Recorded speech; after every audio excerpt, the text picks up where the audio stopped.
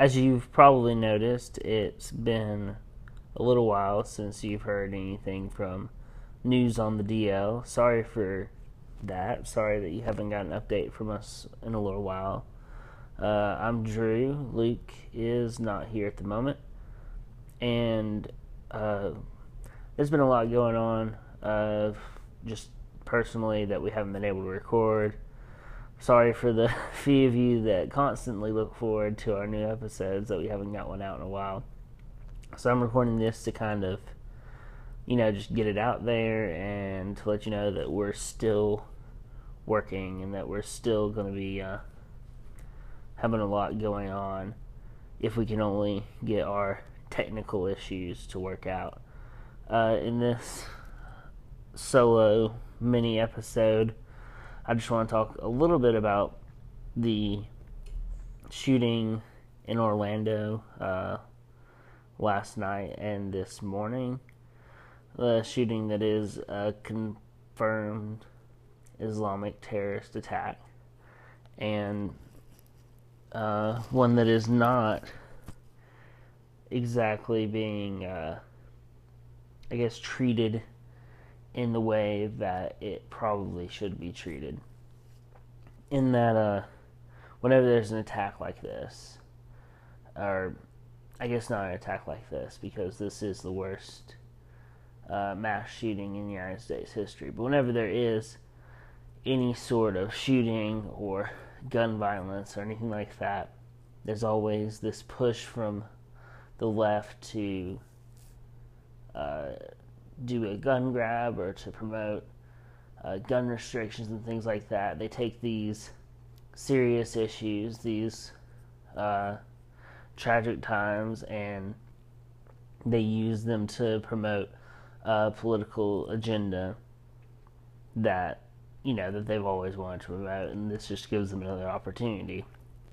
I'm afraid that on the opposite side of the spectrum, though, that the right might be falling into the same sort of pattern of political opportunism for using these tragedies and these attacks and these events to promote their own sort of agenda throughout this. Now, I will say that I'm in agreement with the right, and I'm in agreement that this is an attack from a radical Islamist, and that it is an attack that needs to be taken seriously. And the issue of radical Islam and the issue of radical Islam in the United States does need to be taken seriously. I'm in complete agreement with that. But the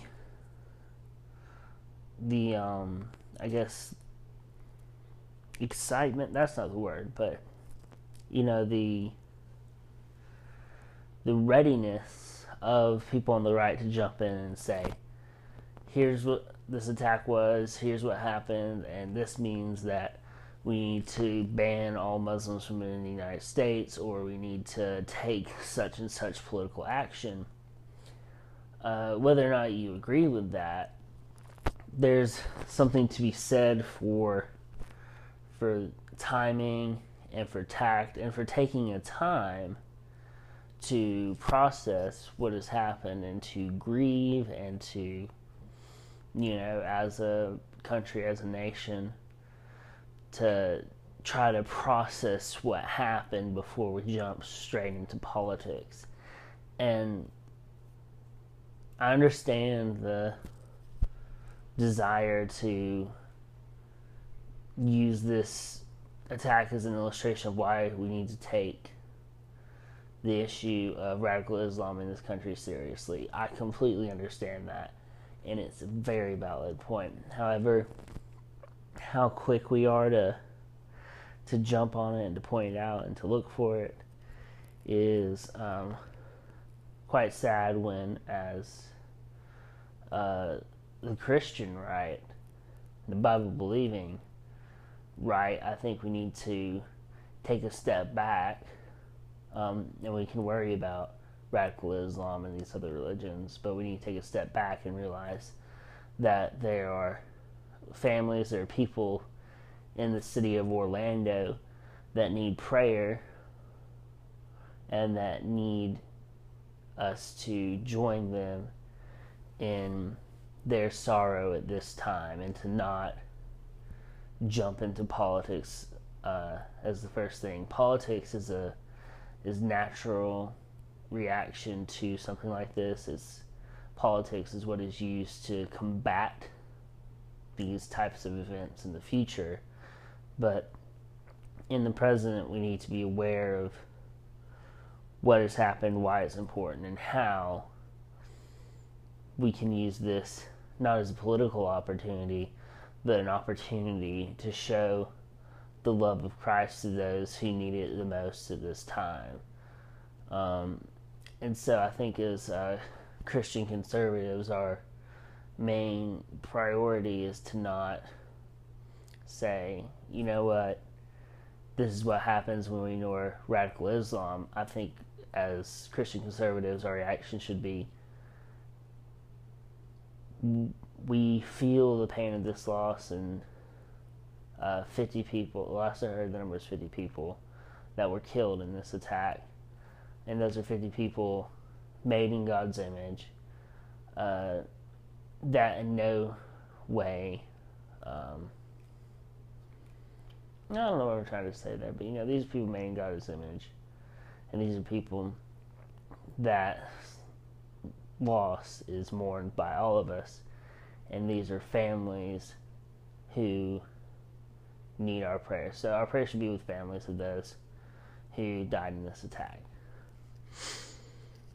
Now, I think it's also a temptation for the Christian right, for the Christian conservatives to, since this attack happened specifically at a gay nightclub, to kind of not discuss that issue as part of it, and to instead just play up the protect our guns or stop radical Islam.